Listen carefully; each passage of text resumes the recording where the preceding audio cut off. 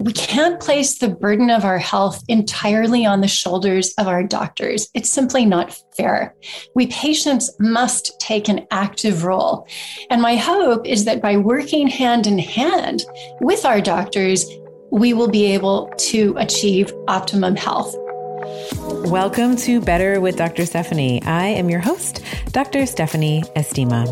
This show is for women just like you with a deep desire for learning, self-actualization, and becoming more of who you already are. Every week, we are going to deconstruct how to build better bodies, better minds, better relationships, better sex, and better families. I'll be giving you access to world-class thought leaders to help give you the tools to answer this question. What are the simplest things that you can do today to get better tomorrow? I am part geek, part magic, and want to share the juiciest questions, topics, and often taboo conversations that I think I've always wanted to be a part of and I wanted to be having. So let's get better together. Hey, Betties, welcome back to another episode of Better with Dr. Stephanie. And it's me, your host, Dr. Stephanie Estima, as always. Today, I am bringing you a wonderful conversation with Leslie Kenny. She is the founder of Oxford Healthspan and the sub-company Primeadine, which is a spermidine-containing compound. And yes, it's exactly what you think it is, where it's from. And we are talking all about this compound today. As many of you know, I'm very much a supplement minimalist. There are only a few select supplements that I really, really love, and you hear about them on the podcast all the time. This is one of them. So Primeadine, as I mentioned, is a supplement that you take that contains 1 milligram of spermidine. And today you're going to learn exactly what is spermidine, where we can find it both endogenously and exogenously. We talk about the effects that it has on the body as a reducing some of the hallmarks of aging, including autophagy, including cellular senescence, including protein folding, including inflammation, membrane integrity, oxidative stress, glycation, mitochondrial dysfunction, etc. So we talk about all of those.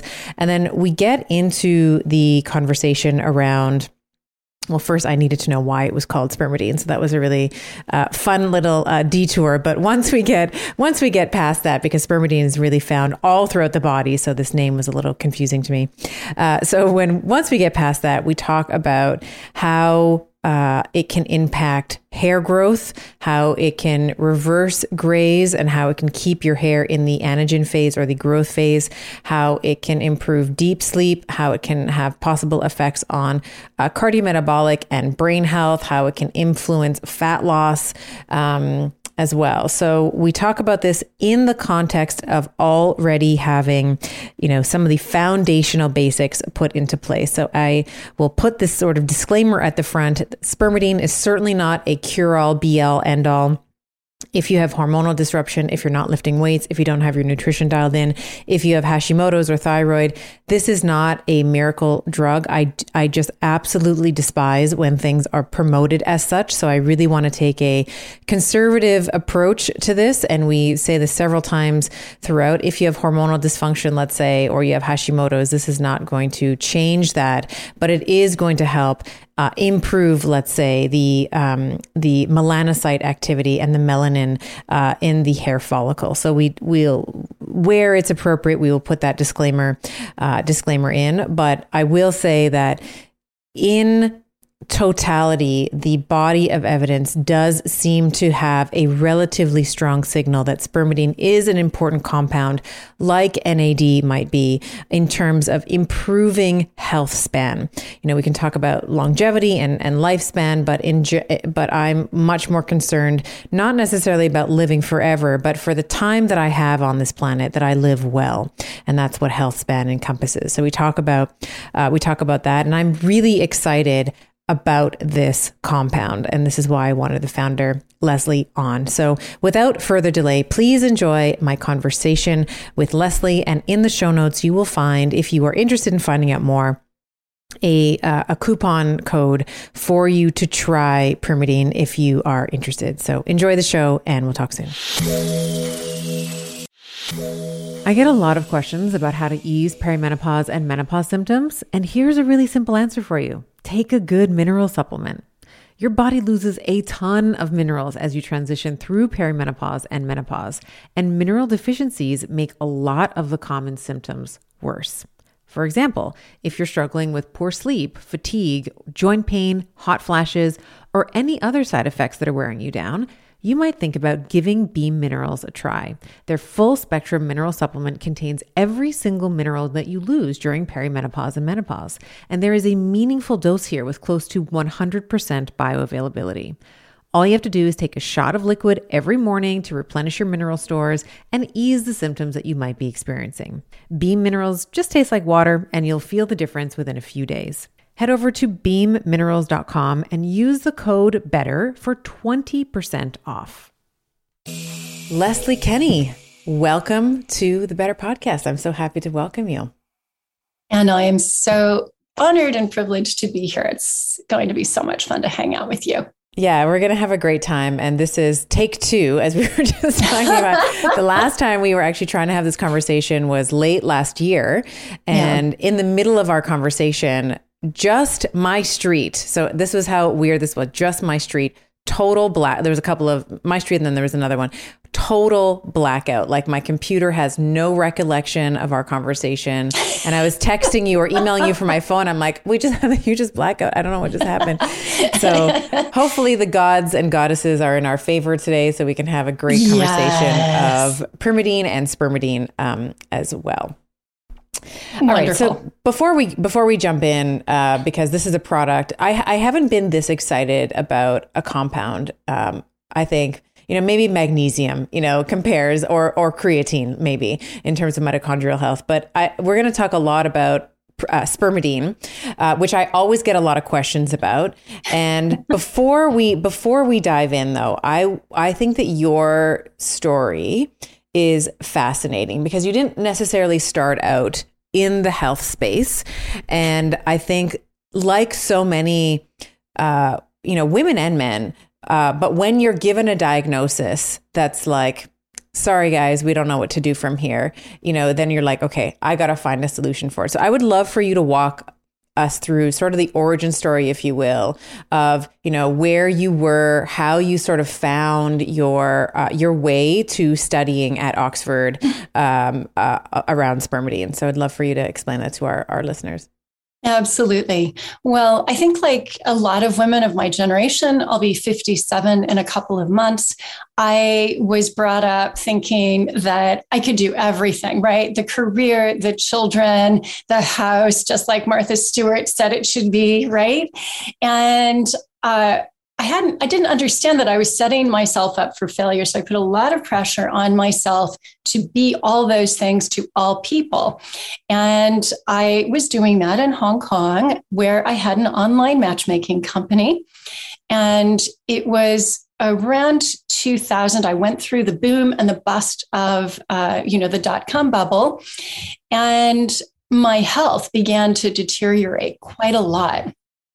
And when I went to my doctor, this was in 2004, I was 39. I was undergoing a lot of fertility treatments. I think I was on my 5th IVF round. I was doing donor eggs. I had the acupuncturist there, as the eggs were put into me and getting everything right.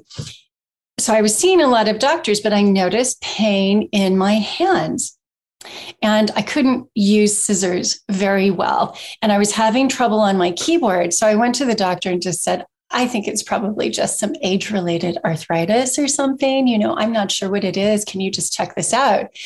And that's when I got that call that nobody wants, where it's not the receptionist that calls to say, they're fine, your test results are fine. But it is actually the doctor who calls you and says, your results are back, and I'd like you to come into the office so we can discuss them, which we know that never bodes well. So I went into the office, and bear in mind, I'd seen a lot of doctors, all on the fertility side at this point, who repeatedly use that word infertile. It's really terrible when a man in a white jacket says to you as a woman that you're infertile. So I was used to doctors giving me bad news and me giving a bit of pushback. So when the doctor said, well, you've got rheumatoid arthritis, and we're going to send you some immune suppressants. I think they started me on Enbrel. We're going to send these syringes to you, but you also have lupus, which I had never heard of. And unfortunately, there's no cure for that. Those are terrible things to hear as a patient, because I didn't even know what this was.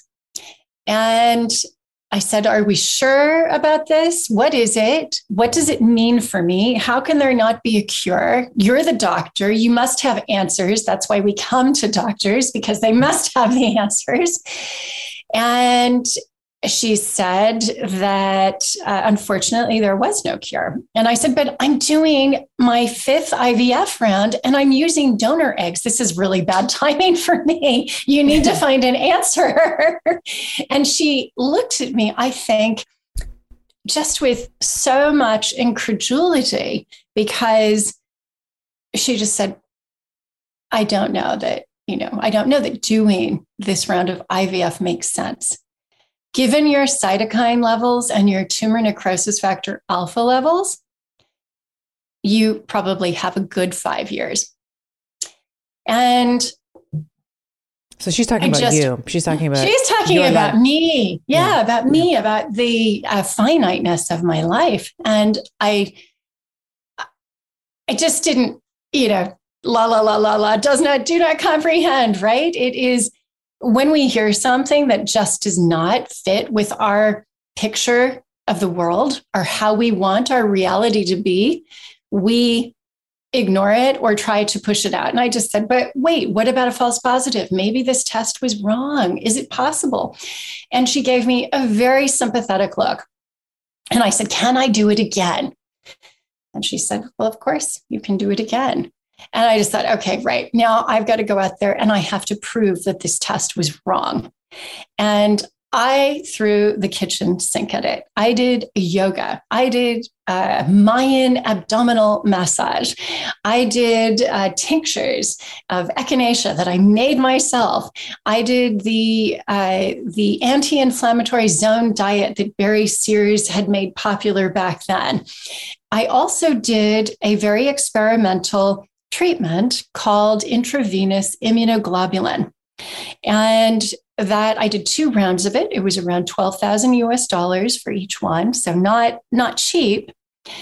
And the idea was that it would bring my immune system back into balance, as opposed to what the other drugs were doing, which was actually suppressing my immune system.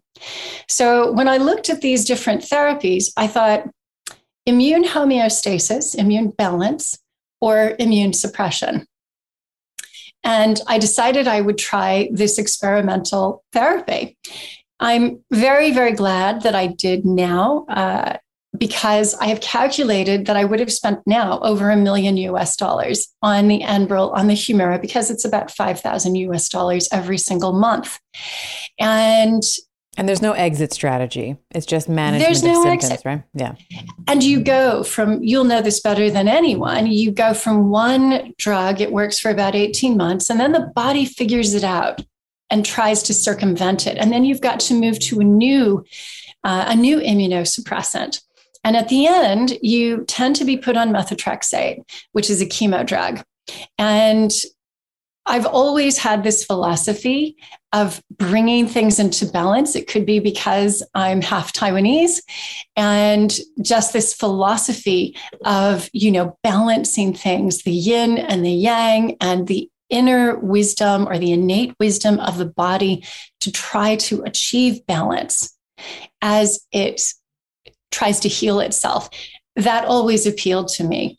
And so, as I said, I'm very pleased I did it because not only did I save money, when I went back to do that test again several months later, the doctor said, negative, your CRP is below 1, your TNF alpha is low, your cytokines have all dropped. And I just said, do you want to know what I did? And she just said, well, I think it was just a blip. And that moment will never leave me because I realized how much power as a patient, how much power we actually have to allow our bodies to heal. And it also made me realize that had I accepted the diagnosis, and I'm not saying that all diagnoses should be ignored, but had I accepted it, I would have been on this never-ending train of immunosuppressant after immunosuppressant. And as you said, there's no exit strategy. So that moment of empowerment was really what put me on my journey towards finding optimum health, not just for myself, but helping others understand that we can't place the burden of our health entirely on the shoulders of our doctors. It's simply not fair. We patients must take an active role. And my hope is that by working hand in hand with our doctors, we will be able to achieve optimum health, right? Yeah, I love what you're saying here, because this is something that I really want to drill down. This is sort of a message that I have been noodling on, in particular with the pandemic. And we don't have to get into all of that, but I think that the overarching idea here is that no one is responsible for your health but you, not your husband, not your friend, certainly not your doctor. I mean, they can help facilitate and they can help advocate and they can help, get you the drugs and or the treatment and or the care that you potentially need. But at the end of the day, it's not them who's responsible for you. It's you who is responsible for you. And that's why I think your story, I wanted to start off with it, because I think it's incredible for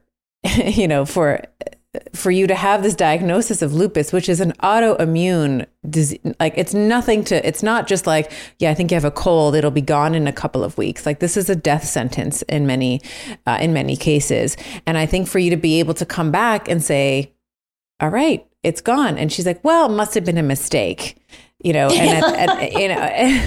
mean, part of that is maybe some of the hubris that, we don't need to touch, that sort of lives in the medical establishment. Like, oh, it must have been a mistake because we're never wrong, or you don't have the necessary tools to sort of, approach this. And you have found, I guess through this, this globulin therapy, therapy that you found, was certainly, while it, as you mentioned, may have had, some controversy to it, but was very, very beneficial for you in the end.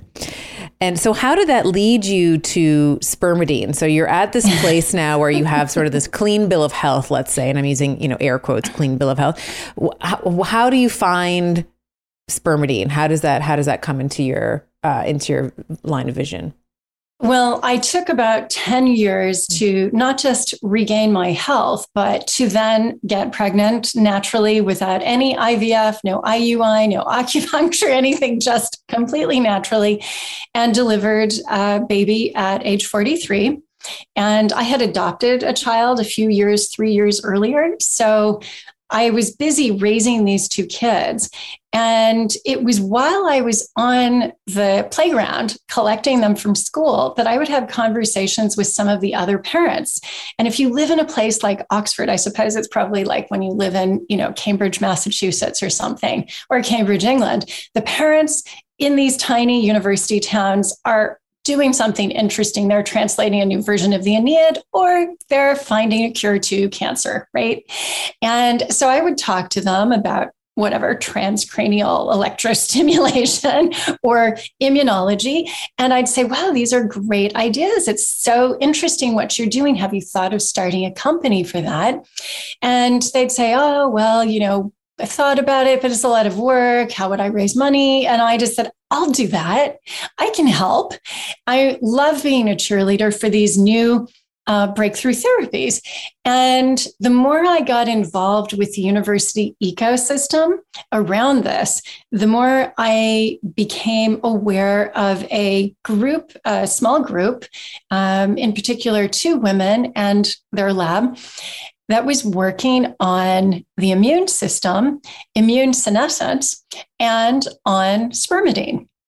And the university has its own innovation group. And when I talked to them, they said, we think you'd be really interested in the work of these 2 people. The only thing is that you can't commercialize this because there will never be a patent around this molecule because it's in food. And so commercially, it's not such a great idea because it can't be patented. But this, of course, is a bit like, a red flag to a bull. And I was thinking, is that a true statement? I wonder, wouldn't people be interested in knowing about this and getting this if it could, in fact, reverse the age of the immune system? So I was introduced to Professor Katja Simon, an immunologist here at the University of Oxford, and one of her postdocs, Dr. Ghada Al-Saleh, and looked at their work on how spermidine was potentiating the antibody response in elderly mice who were given vaccines. And thought, wow, this is fascinating. And in fact, Katja had gotten the beginnings of a patent back in 2014, but had let it lapse. And when she let it lapse, that then went into, to the universe as prior art. That means that it can't be patented ever again. And as a result, not interesting to any pharmaceutical company. But I thought there's definitely something there, right? And some people believe that if you can reverse age the immune system, you can reverse age the other organs. So I started looking at spermidine, looking at the research, and I could see that it was helpful to lung health in asthmatics. I could see that it was helpful to fertility, that it was helpful for bone health, that it was helpful for heart health. It was good for cognition. It sort of had, that sort of too good to be true, was positive for so many different aspects of human health. But what really got me excited was when I read a paper about the hallmarks of aging. And it listed rapamycin, metformin, lithium, estradiol even, all of these things that we know are anti-aging molecules, NAD, glucosamine, and it had spermidine. And spermidine was inhibiting, at that time, 5 of the hallmarks of aging. Since then, it has been found to also help with keeping long telomeres, which is a 6th hallmark. And rapamycin was the only other molecule that inhibited as many of those hallmarks, those pathways down which we age. And why it's important is because if we can press on those 9 levers, the idea is we can slow down the aging process. And if we slow down the aging process, we can slow the onset of all those diseases of aging. Cancer. I'd say my autoimmune disease was a symptom of my biological, elderly status in a way. Heart disease, Alzheimer's, these are all illnesses of aging. And so rather than treating those illnesses, why not just slow down the aging process and avoid them for as long as possible? And that's what HealthSpan is about, right? So that's when I decided to commercialize spermidine and began to work with a wonderful group in Japan called the Japan Autophagy Consortium, the patron of which is Yoshinori Osumi, the 2016 Nobel laureate in medicine or physiology. And then one of his colleagues, Tomatsu Yoshimori at the University of Osaka. So it's, we're really looking at all of these all different sources of spermidine that can help trigger, that can help inhibit these hallmarks of aging, but also help with the process of autophagy or cell renewal and recycling. And you and your audience will know that cells are the foundation of the health of our organs and tissues. And so if we can just make those as healthy as possible, the rest of us, everything else will start to fall into place, because the cells need to be in balance. They need to have cellular homeostasis, and autophagy helps with that. So spermidine really felt like it was the time to bring it out, given the Nobel Prize being awarded in 2016.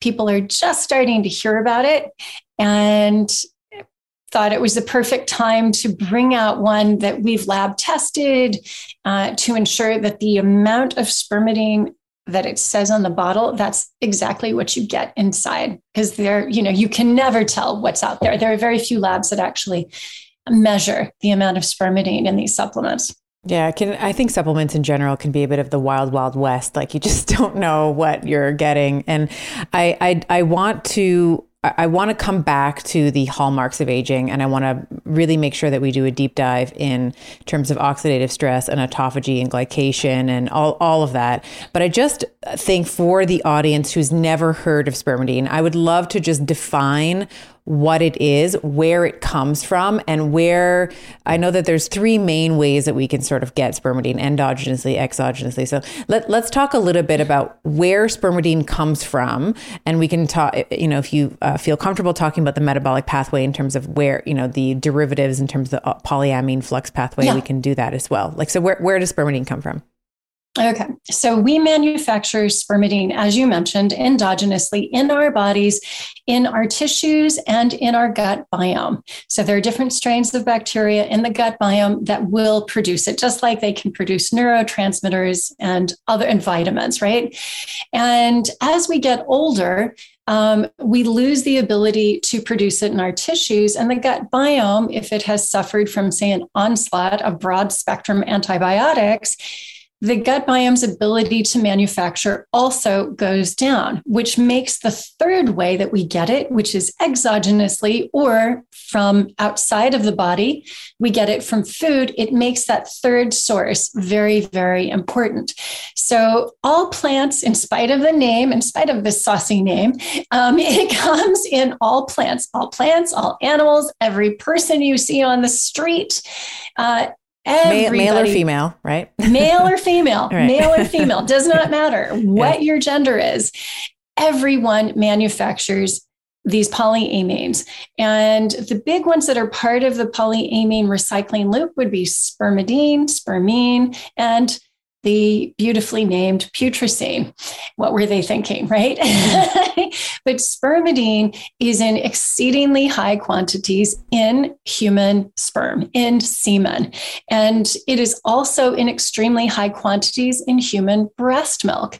When we are infants, that is the time when we will have the highest concentration of spermidine in our bodies. It enables the body to grow.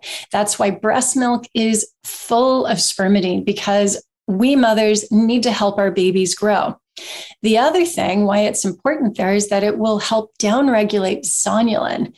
Zonulin opens up the tight junctions of the gut lining. And so for that very naive infant gastrointestinal tract, it really needs to have some support in making those tight junctions as tight as possible so the baby can get ready for food. So where it comes from, it's literally all around us. And we're making it all throughout our lives, but in decreasing quantities, just like, we stop producing melatonin in the same amounts. We stop producing NAD, progesterone, estrogen. Exactly. Yeah. Testosterone, all these wonderful things, right? NAD also, which inhibits a hallmark of aging.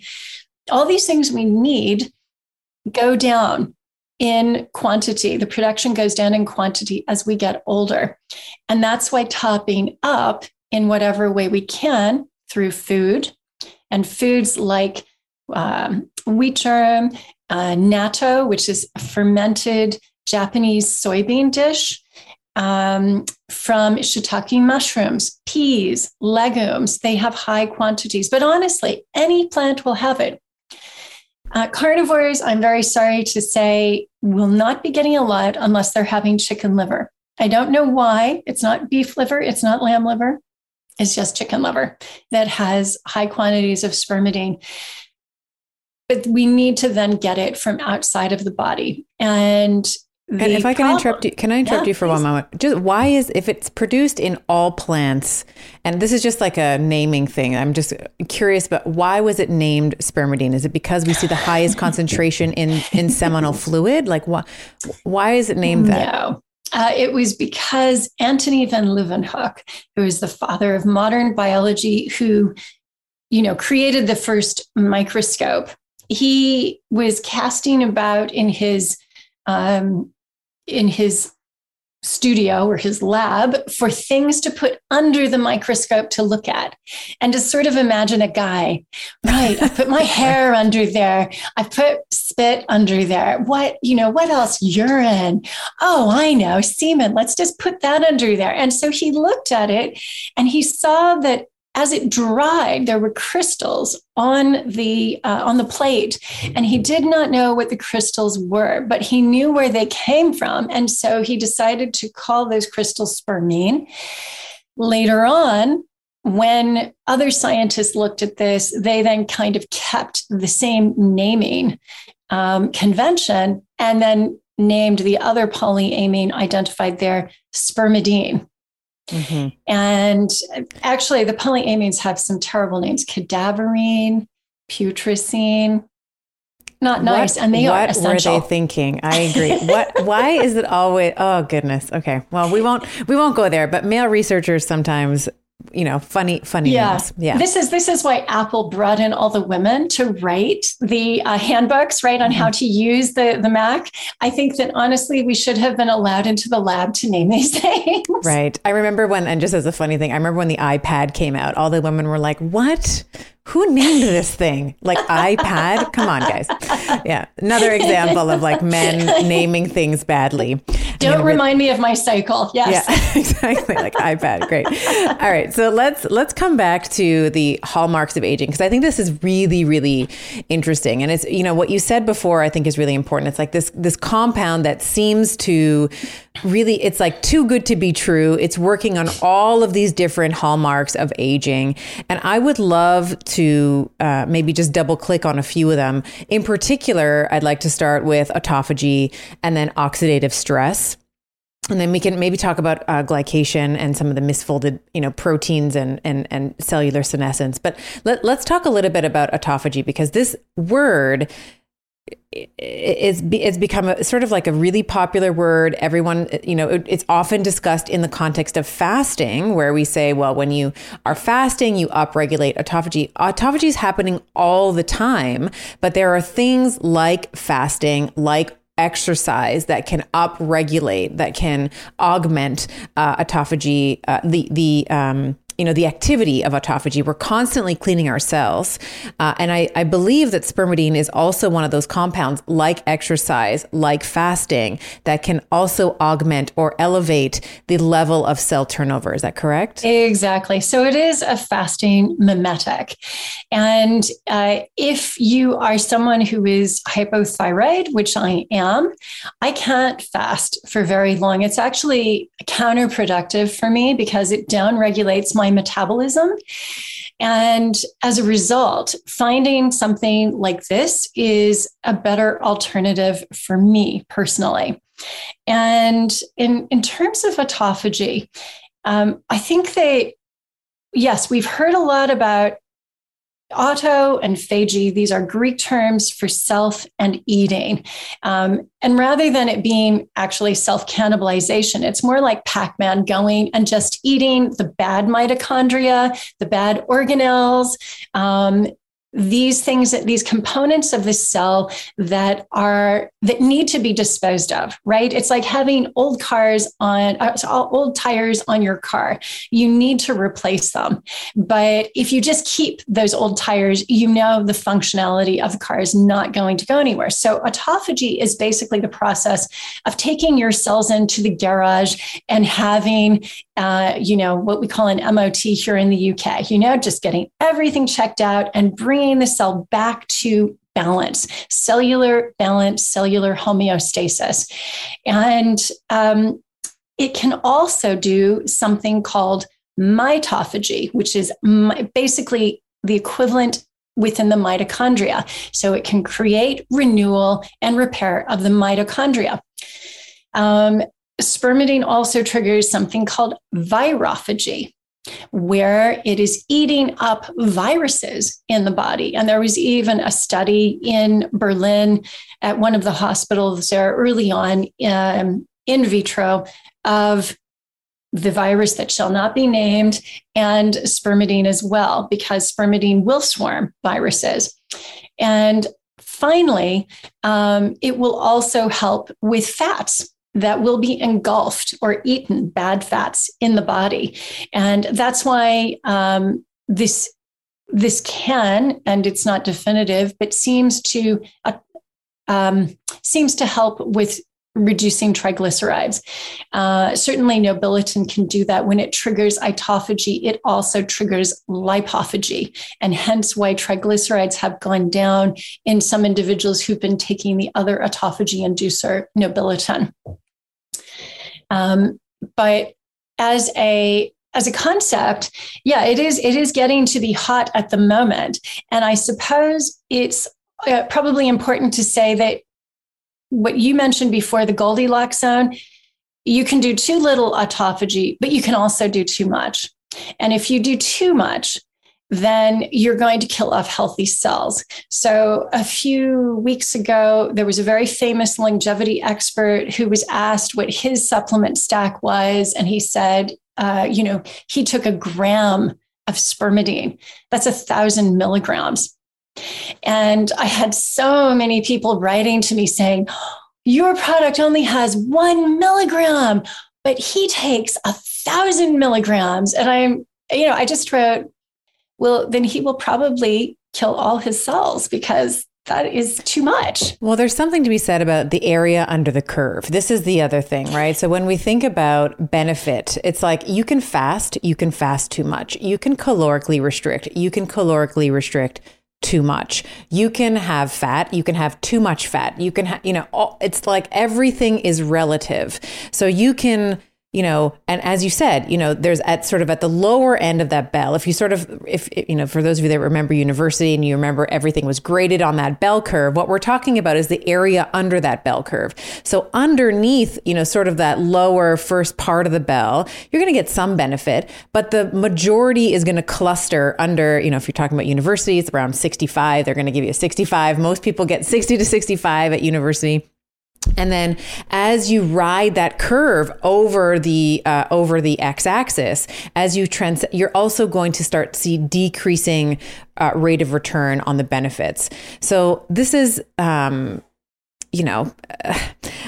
have this, maybe this is an extreme view, but it's like, I love to look at nuance. Like it's not enough to say you fast. Oh, I do fasting. I do a 16-8 every single day. Maybe that's too much for you. Maybe taking 1 gram of spermidine, maybe the amount of, cell apoptosis or cell death that's happening is now too aggressive. And now you're negating any of the benefits that gentle cell renewal, can afford. So yeah, absolutely. It's like Dr. Stephen Gundry you interviewed him maybe a month or so ago, and he was saying fasting 365 days a year. No, fasting 1 day, good. Fasting every day, not good. Right. It is that nuance. And I do think that there's even more nuance because for women, and some of us are hypothyroid, fasting is going to be really difficult. Some of us are going through menopause. Fasting for some people, I remember when I was going into ketosis on purpose, going through menopause, because I was training to be a bulletproof coach, I was getting terrible night sweats. So we're each individual. We've got to find what's right for us, but definitely the nuance is very important to take into consideration. And dosing is something I take very, very seriously. Because the poison is in the dose, right? Right. The dose makes the poison. So let's talk about the 1 milligram, because we mentioned it. And I also want to, you also mentioned Nobilitan. So I don't think we've defined that yet for our listeners. So let's talk about, your product is called Primeadine, which is, play on the word, spermidine. And I would also guess like prime of your life. Yes. For the new prime of life. Yeah. Right. So Primeadine has 1 milligram of spermidine in it. Why is that the dosing that you chose? So that's the minimum effective dose in the human trials for cognition. So, spermidine, although polyamines have been studied for decades, and there are over 13,000 papers on polyamines, in terms of human trials of spermidine, food-derived spermidine, the ones that have been done have been conducted with 1 milligram. The highest dose, and it's still an ongoing study, is 6 milligrams. The European Food Safety Authority has put a cap of 6 milligrams per day for supplemental food-derived spermidine. And so that's why we chose 1 milligram. We knew we were not going to go over that 6 milligram threshold, and we knew that there was evidence of benefit to memory and cognition at that level. So that was really the reason for that choice. Sodium is an essential nutrient involved in the maintenance of normal cellular balance, the regulation of fluid and electrolytes, and your blood pressure. Start your morning right with a refreshing, salty tonic of LMNT. It's spring season now, which means I will be enjoying watermelon or grapefruit salt on ice, and it is a fabulous way to balance stress hormones and make sure that I am maximizing my muscle gains. LMNT also has a no questions asked refund policy. Try watermelon or any flavor that you want, and if you don't like it, they will refund your money. No questions asked, and you don't even need to return the box. Head over to drinklmnt.com/Dr. Estima. That's DRINK, LMNT.com/DRESTIMA. And you will get a free LMNT sample pack with any purchase. Okay. And let's talk about Nobilitan. You mentioned that. We were talking about that in the pre-chat in terms of being the gluten-free alternative, but maybe just define what Nobilitan is, and then we can start talking a little bit about hair and skin and cardiometabolic and brain. Yeah. Nobilitan is found in citrus, and in particular on the longevity blue zone island of Okinawa in Japan. The Shikiwasa lime is known as the longevity citrus for its use in traditional foods and medicines. It's used in Japanese medicine. That's Kenpo medicine. And it's most likely due to a molecule called Nobilitan, which has been found to really help decrease triglycerides in humans without altering their food intake. So this molecule also triggers autophagy. And that was one of the reasons why we wanted to add it to our spermidine, because we felt there were synergies between it. And the Primeadine gluten-free version, which is called Primeadine GF, has 1.2 milligrams of spermidine. And then it has around 0.35 milligrams of Nobilitan. That is the amount that was used and shown to be the minimum effective dose in a human trial. So we've put those two together to help with triggering autophagy in the body. And we've also added in some turmeric. All of it is sourced from Okinawa. It's all manufactured in an FDA-registered facility in Okinawa. And that is now finally on the market. I'm so glad, because there were so many other individuals, autoimmune patients like me, who said, Leslie, this is a great product, but unfortunately, I cannot do gluten. Or people who were celiac, or people who said, look, I've got, I was on the pill for 10 years. I've got terrible candida and leaky gut. No way can I have gluten, which is what is in the original Primeadine. Just, they're 40 milligrams, which is less than 1/100th, 1/150th, or 1/100th of a slice of bread, but it was still enough to affect them. So this product was really brought out to address the needs of those individuals who might be on the autoimmune paleo diet, or on Dr. Gundry's diet where you can't have lectins. Gluten is probably the most famous lectin out there. And yet you still get the benefits of autophagy. And both spermidine and turmeric are anti-inflammatory. So there was a nice synergy there too. Wonderful. And I want to talk, as I was mentioning, I want to talk a little bit about what I've noticed on, by taking Primeadine for this, I don't know how many months I've been taking it now, maybe 7-8 months now.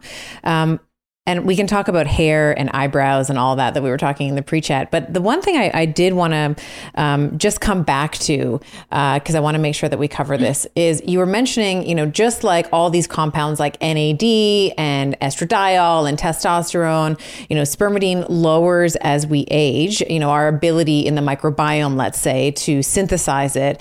If we're not being conscious of where we're getting it exogenously, maybe we're taking it in supplement form as we would with Primeadine, or we're taking it in wheat germ or chicken liver or, natto, pardon me.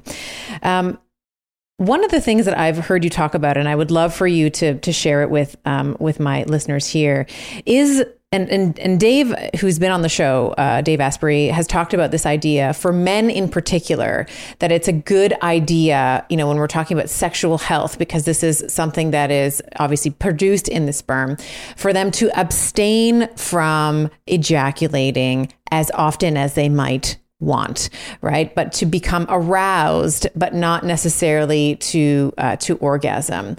Can you speak to whether or not that might be lending to an increased ability for the male, at least, for our beautiful men who we talk so much about women here, and we're going to talk about perimenopause, I promise. But I wanted to just have a little shout out here for our beautiful men who we also want to take care of as they're aging. Is there a practice, let's say, that we could encourage our men to, maybe become excited, but not necessarily to climax? Exactly. Well, so I can speak to this partly because when I was running my online matchmaking company in Asia Pacific, I got the moniker of being the high priestess of sex in China from an Italian daily paper, the Corriere della Sera.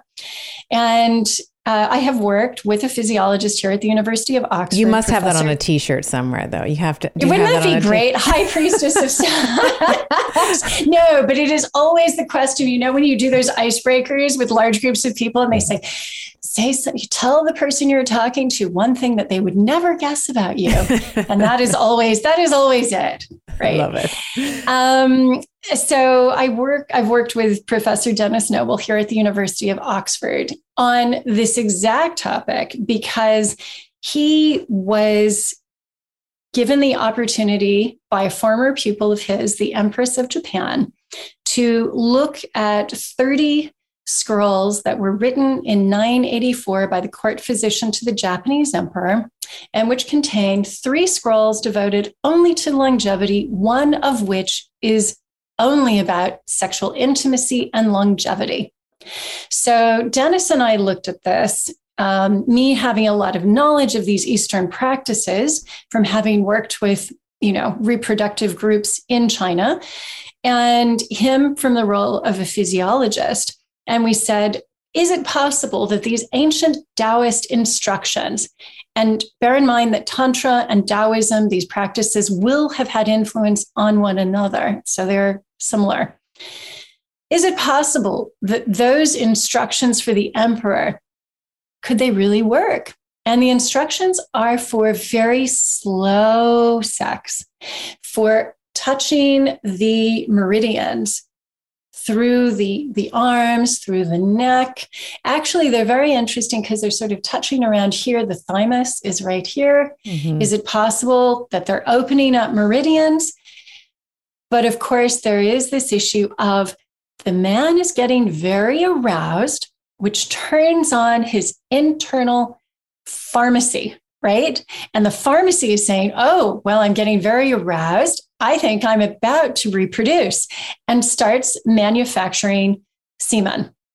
And it is in that process that there will be a lot of spermidine that will be manufactured. So the body will say, okay, I'm going to take some arginine here. I'm going to take some SAMe, and I'm going to put these together, and I'm going to make spermidine, and I'm going to get it ready to be ejaculated. But then the question is, what if we don't allow that ejaculation? What if the man practices seminal retention? Is it possible for him to benefit from having actually manufactured a lot of spermidine? And what Dennis and I have posited is that indeed it will benefit the man, because all of the spermidine will still be able to circulate within the body if you were practicing the proper way. And actually, Dennis just wrote a paper that was published in an Australian journal called Eon that you might want to link to, which was called Slow Sex, Long Life. And that goes into all of this. And of course, it's not just spermidine that is produced in this, but oxytocin is increased. And we know from the work of Elizabeth Blackburn and Elizabeth Epple at UC San Francisco that couples that have intercourse, even if they say that their relationship is not good, they have longer telomeres. And is it because the woman is getting spermidine from the man? And is it because the man is also manufacturing more? That we don't know, but we know that there is this anomaly that you can take groups of couples, some that say, yeah, happily married, we love each other, we have not had sex in decades. And you have other couples that say, don't really like them very much, but we do have regular sex. And the ones that don't really like each other but have regular sex will actually be healthier. So really fascinating, that whole thing. So we do believe that there is credence to it. And it's, again, unlocking the mysteries of the body's internal pharmacopoeia. Just like the gut biome produces these vitamins and hormones and neurotransmitters and polyamines like spermidine, what else is being produced in our tissues like spermidine? Right. And then for the women, so, I led in with the men, but I had a sort of a selfish question that is going to come on the tail of it. So let's say you have, a relationship with your male, whether you like him or not, that's a different podcast. It's a different subject. But let's say you've decided that this time there will be no seminal retention. So yes, maybe you've been practicing and arousal, but he hasn't climaxed, and maybe she has, because we know that for men and women, it's like as many as you can get, right? As many orgasms as you can get in terms of like balancing hormones and all of that. But let's say this time, as a couple, there's going to be ejaculate, like the man is going to climax. Yeah. Is there a benefit? How shall I say this without sounding crass? Is there a benefit whether it's received vaginally or orally? Is there a difference between the two? Do we know anything of that sort? Well, so vaginal mucosa and oral mucosa are very similar, as you know. And whether or not, if it's absorbed through the vagina, there is at least one study which shows that women who enjoy sex and their husbands ejaculate into the vagina, it does seem to help with the health of the vagina.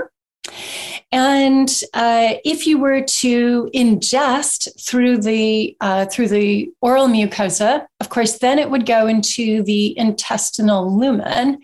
And spermidine is very, very bioavailable in the lumen. I mean, it's one of the reasons why we didn't bother to make a liposomal version of this, because it's just so very bioavailable. You wouldn't need to.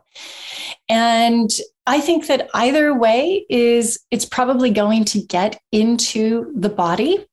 And there will be, I'm guessing, a holistic benefit, whichever way you do it, vaginally does seem to help women with vaginal health, though. I'll have to find that study again. But I remember coming across it a long time ago and thinking, oh, this is interesting, but I probably can't talk about it on a podcast. Yes, except this one. Except this one. Yeah. Exactly. Except for Stephanie. Yeah. Because Stephanie wants to know. Because I'm thinking like there's acidic environments either side, right? So like when the spermidine reaches the stomach, of course, that's a highly acidic environment. And then of course the vagina, if depending on where a woman is in her cycle, assuming that she's still in her reproductive years, can also be a very hostile environment as well for sperm. And we know this. So I was just wondering if there's a difference in terms of maybe the survival rate of the spermidine in particular, whether it was like orally received or vaginally. Well, interesting about the acid environment comment. So we know that spermidine seems to help with hydrogen peroxide. I'm sure I've read that somewhere. I'm just sort of thinking where I have seen that. I mean, I know glutathione, catalase, superoxide dismutase help as well, but I'm sure I've seen that spermidine helps with this. And one of the reasons that it is produced in great quantities in semen is because producing semen is a very oxidative event for men. There is a lot of reactive oxygen species in producing sperm. And so you need a lot of spermidine for protection. So it would not surprise me, though, don't quote me on this, it would not surprise me if it can survive in an acidic environment. If it can deal with hydrogen peroxide and it can deal with a lot of ROS, I think it has certainly a better chance than a lot of other things to survive. Yeah. And that, that's part of the reason why I don't really love probiotics, because it's like, well, you take them and unless if they're sort of packaged in a certain way, they're sort of going to be dead on arrival, right? Because the acidic environment of the stomach is such that, if you have any viable probiotics in the product to begin with, once it reaches the HCl in the stomach, that it's sort of DOA. Yeah. And that's why we also put a prebiotic in our product, because we thought there is a strain of bacteria that you can introduce to produce it in your gut. But then it was like, what's the delivery mechanism? How will we get it there into the gut intact? So we just decided, well, let's add a prebiotic, because that will selectively feed the strains that want that fructooligosaccharide, and then they will be stronger and more able to produce spermidine in the gut biome. One of the things that I've noticed in the several months that I've been taking it is, and I was saying this to you, when I first reached out to you around the product itself, was that my hair was starting to go from gray back to, we'll call this midnight brown. I don't know what color you would call it. It's like dark brown, black. It's not quite black, but it's, very, very dark brown. And I've noticed that, and I actually should take I'll try to see if I can take a photo of my hair, because you sort of you can't really see it now, but there's like areas that I still have some grays, but there's like areas that are kind of around here that they have like the white, and then just beyond it, or just ahead of it, is brown again. So it was gray, and then now it's back to its original color. And I wanted to touch on the different cycles of the hair, because we have, the anagen phase, the catagen phase, telogen, exogen, and how spermidine might be affecting the color of the hair, and also potentially the full, like I was saying to you in the pre-chat, my eyebrows. They're already naturally relatively full, just being of, Middle Eastern, Mediterranean descent. But, with age, they thin out. Like I got an eyebrow pencil like anybody does, right? But not really needing to use it in the past 8 or 9 months or so since starting it. So I wanted to see if you might be able to comment on hair growth on the head in particular, because a lot of women, particularly in their 30s and 40s and 50s, start to notice hair thinning out. Women with PCOS will start to notice like the temples thinning out as well. And then eyelashes, eyebrows, hair. Sure, absolutely. Yeah.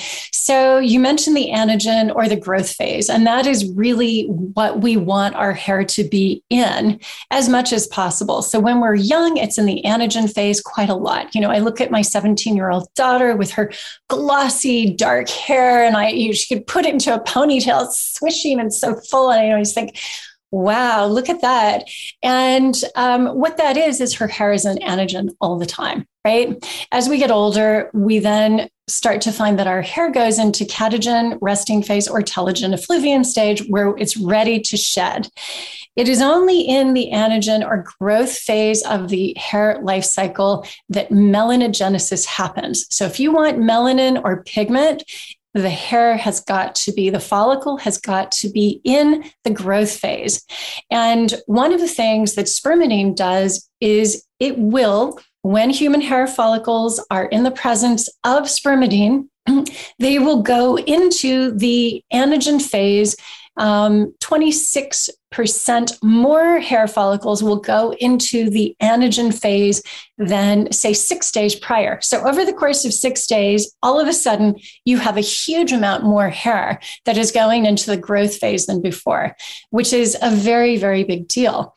And it is during that time that spermidine can also modulate the human epithelial stem cell in the hair follicle. So we've talked about, those hallmarks of aging, and one of those hallmarks is stem cell dysfunction. If you have stem cell dysfunction systemically, it's also going to hit your hair. And those epithelial stem cells in the hair follicle are, if they're dysfunctional, you're going to get those frizzy hairs, those unpigmented hairs, and they might even get thinner or maybe just coarser, but it does change. The texture definitely changes.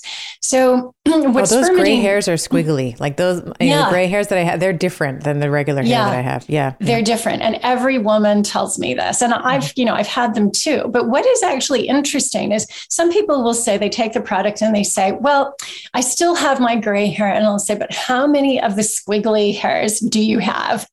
And they'll say, oh, actually, no, you're right. They're straighter. Like if I look, it's straight at the root and it is squiggly at the bottom. Right. That is actually progress, because already there, the texture is changing. The other thing that tends to happen, because spermidine, and our product in particular, we've tested for this, it increases the keratin production. So we've had women write to us and say, oh, it's so great. I've been on this for 12 months and I don't have to do my keratin treatments anymore.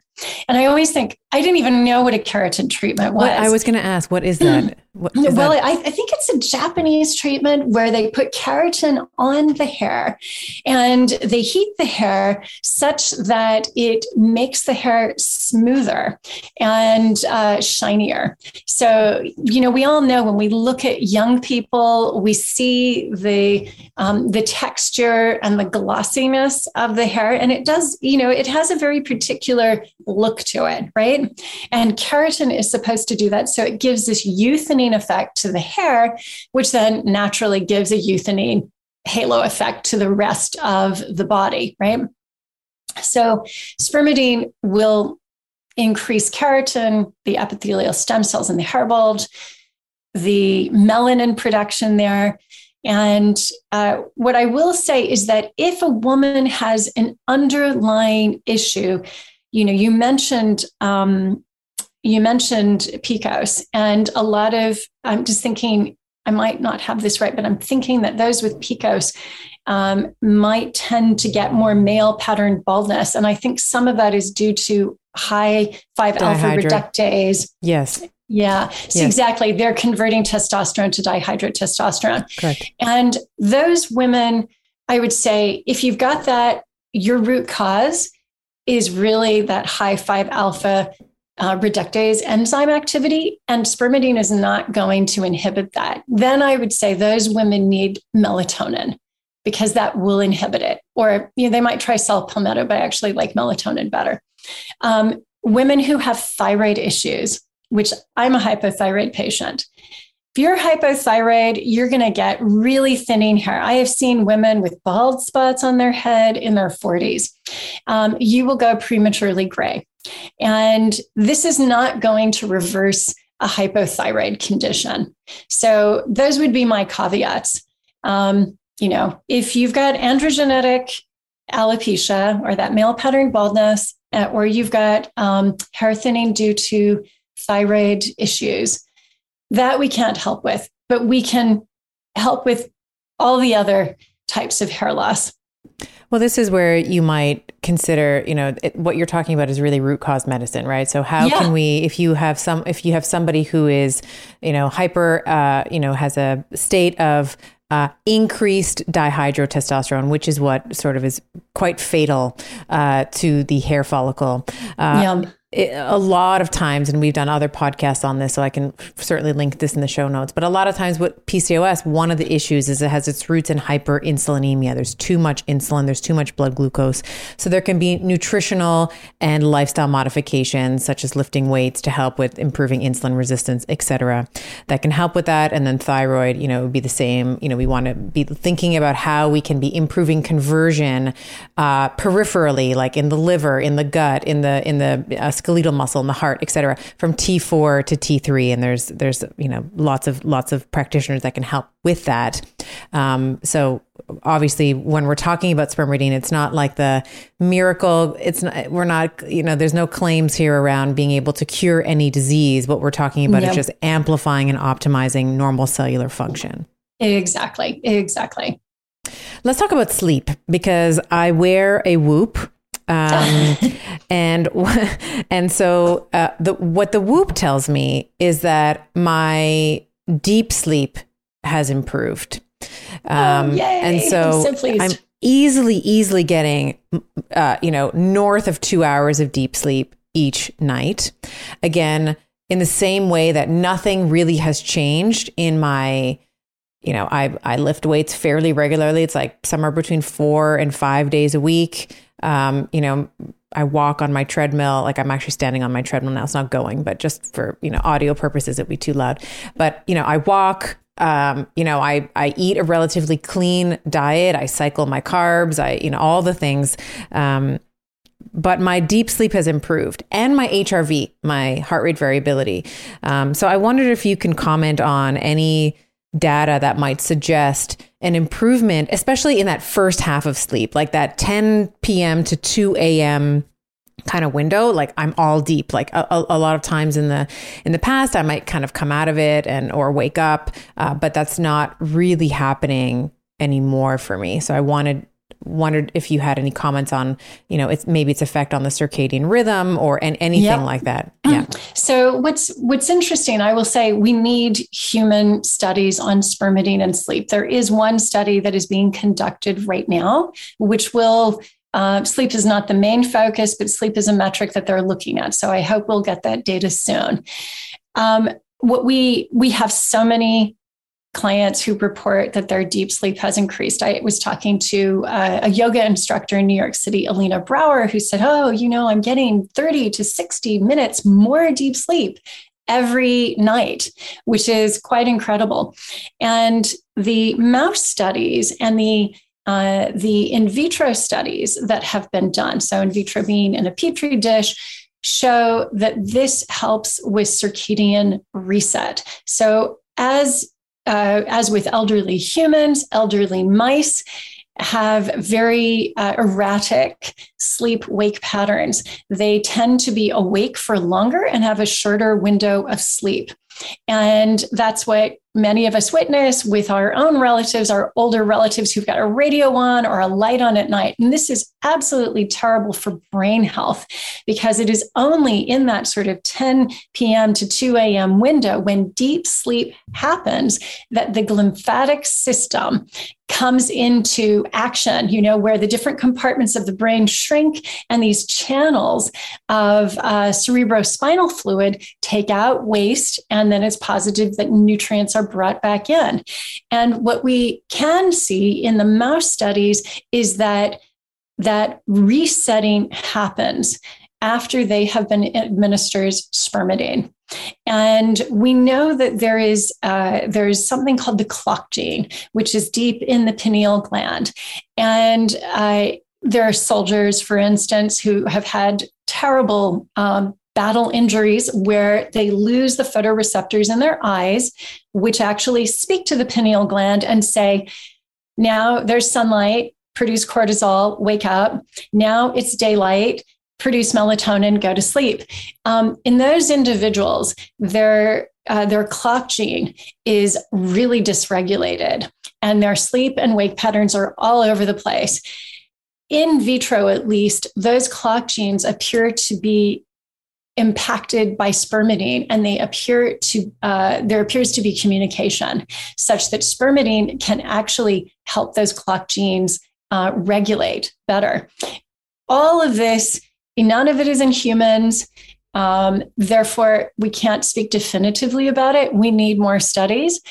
Certainly, clinically, we have doctors such as yourself, we have nutritionists, we have coaches, and we have clients all coming to us saying this seems to be very helpful for sleep. It's not in everybody. That's what's very interesting. But it is in a statistically significant percentage of clients that, we can say seems to work, worth a try. I will, again, caveat, like I did with hair growth and thyroid and androgenetic alopecia, that there are people who take Primeadine at night and say, oh, it keeps me awake. And I can't explain that. They then tend to take it in the morning, and that seems to help with energy. I don't pretend to understand why it's like that. But it should positively impact that sleep-wake cycle anyway, even if you take it in the morning. And then for the women who are in their 40s, it typically happens like sort of early in their 40s, where they sort of have this persistent brain fog. Like, why did I walk into this room again? Like, where's my phone? And when I think about spermidine as a whole, the way that I am viewing it is a way to, as you mentioned with the mitophagy and the autophagy and working on reducing oxidative stress, it's a way to reduce systemic inflammation. Perhaps as we age, the body is forming more free radicals, more inflammatory agents faster than they can get rid of them. In the same way that if as we age, if you're not doing anything about it, you'll have more bone resorption than you will have bone growth. You will have more muscle wasting than you will have hypertrophy of the muscle.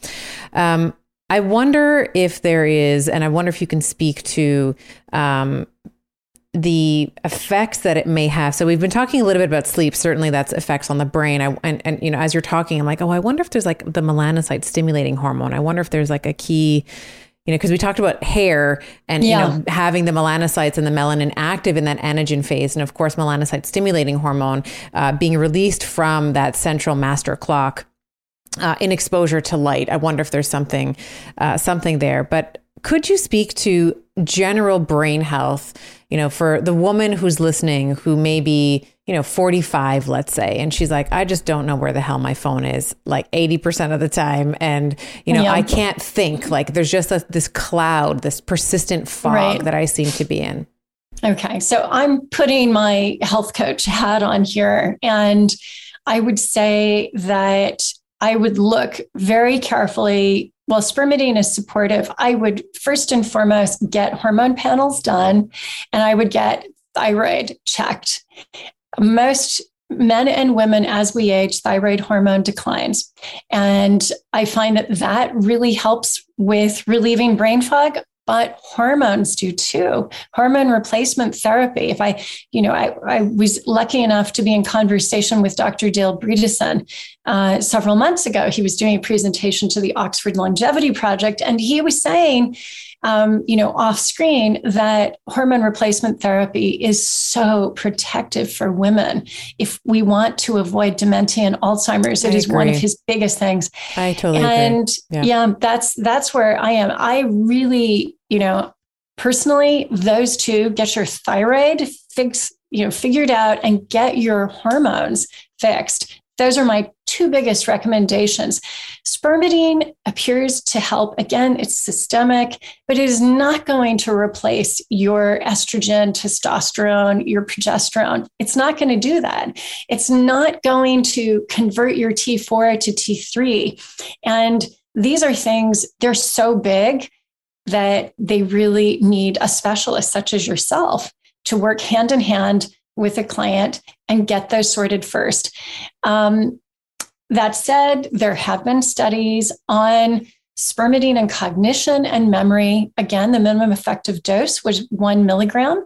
And they actually did a study with bread rolls with spermidine. And I think the amount was around 2 milligrams, maybe 2 to 3 milligrams. And it took place in an Alzheimer's home. So these were patients who have been diagnosed with Alzheimer's. They have been placed in a special home. And this was put into their food supply. And they used metrics to score their cognition. And it was shown to improve after 3 months of administration of the spermidine in the bread rolls. So it seems to help.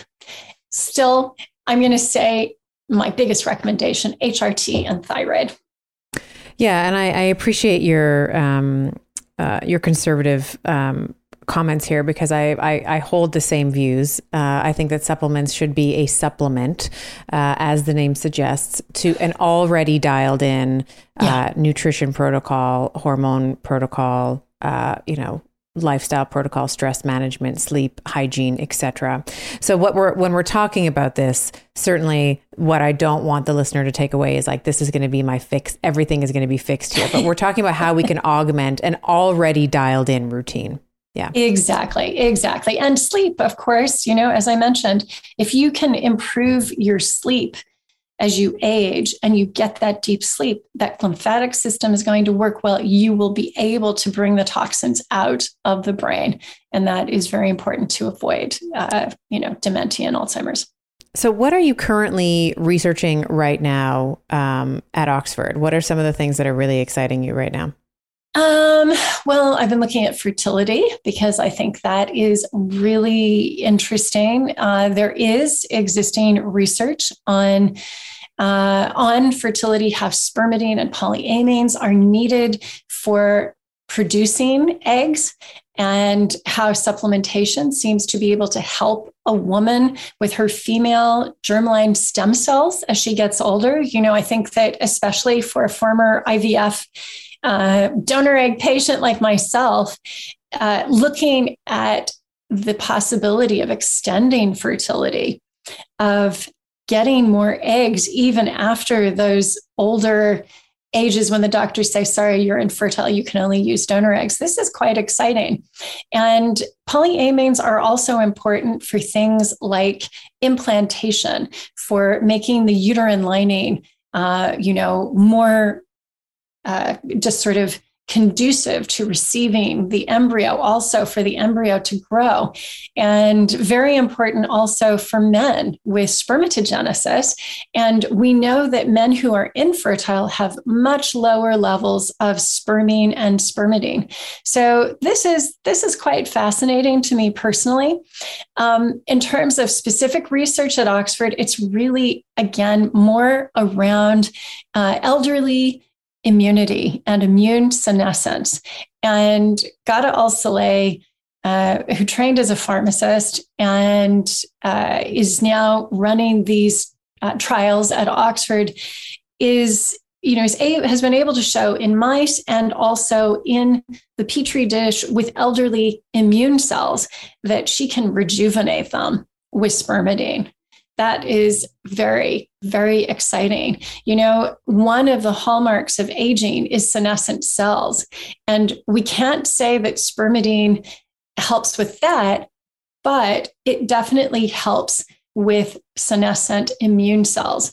And that's quite exciting research. So she'll probably be publishing, I don't know, probably certainly in this next year. That's incredible. And we will put in the show notes the information for people who are looking to find more about your product, Primeridine. This is something, I'm very much a supplement minimalist. Like, I don't take tons of supplements. I think that we want to be, as we've been saying sort of throughout this whole conversation, like, you really do have to have your nutrition and your fitness and in stress management really dialed in. So I like to take a few key supplements to augment everything that I'm already doing. But spermidine is one of those compounds that I am really excited about. And I've been taking Primeridine, your product, now for it has to be at least 8 months, maybe more. I feel like 8-9 months, something like that. And really have noticed, particularly with my hair, it's the hair that I've really noticed, like the fullness, the shininess, the gray hairs, and then my eyebrows as well, and the sleep as we've been talking about. So I'll make sure that we put the link for people to find out more about Primeadine in the show notes. And I believe we have a 10% code for a discount, which I'll make sure that we include in there as well. Leslie, it's been wonderful chatting with you. I always learn something new. I'm really excited about the research that you and your team are doing up at Oxford. So thank you, and keep up the good fight. Thank you very much. It's been a pleasure. All right. I hope you enjoyed today's episode. And I must give you the obligatory legal and medical disclaimer here. This podcast, Better with Dr. Stephanie, is for general information only. And the advice, recommendations we discuss do not replace medicine, chiropractic, or any other primary healthcare provider's advice, treatment, or care. In the consumption of this podcast, there is no doctor-patient relationship that has been formed, and the use and implementation of the information discussed are at the sole discretion of the listener. The information and opinions shared on this podcast are not intended to be a substitute for primary care, diagnosis, or treatment. In other words, guys, be smart about this. Take it with a grain of salt. Take this information to your primary healthcare provider and have a discussion with him or her to make the best choice that is for you. Remember, I am a doctor, but I am not your doctor. And these conversations are meant for educational purposes only.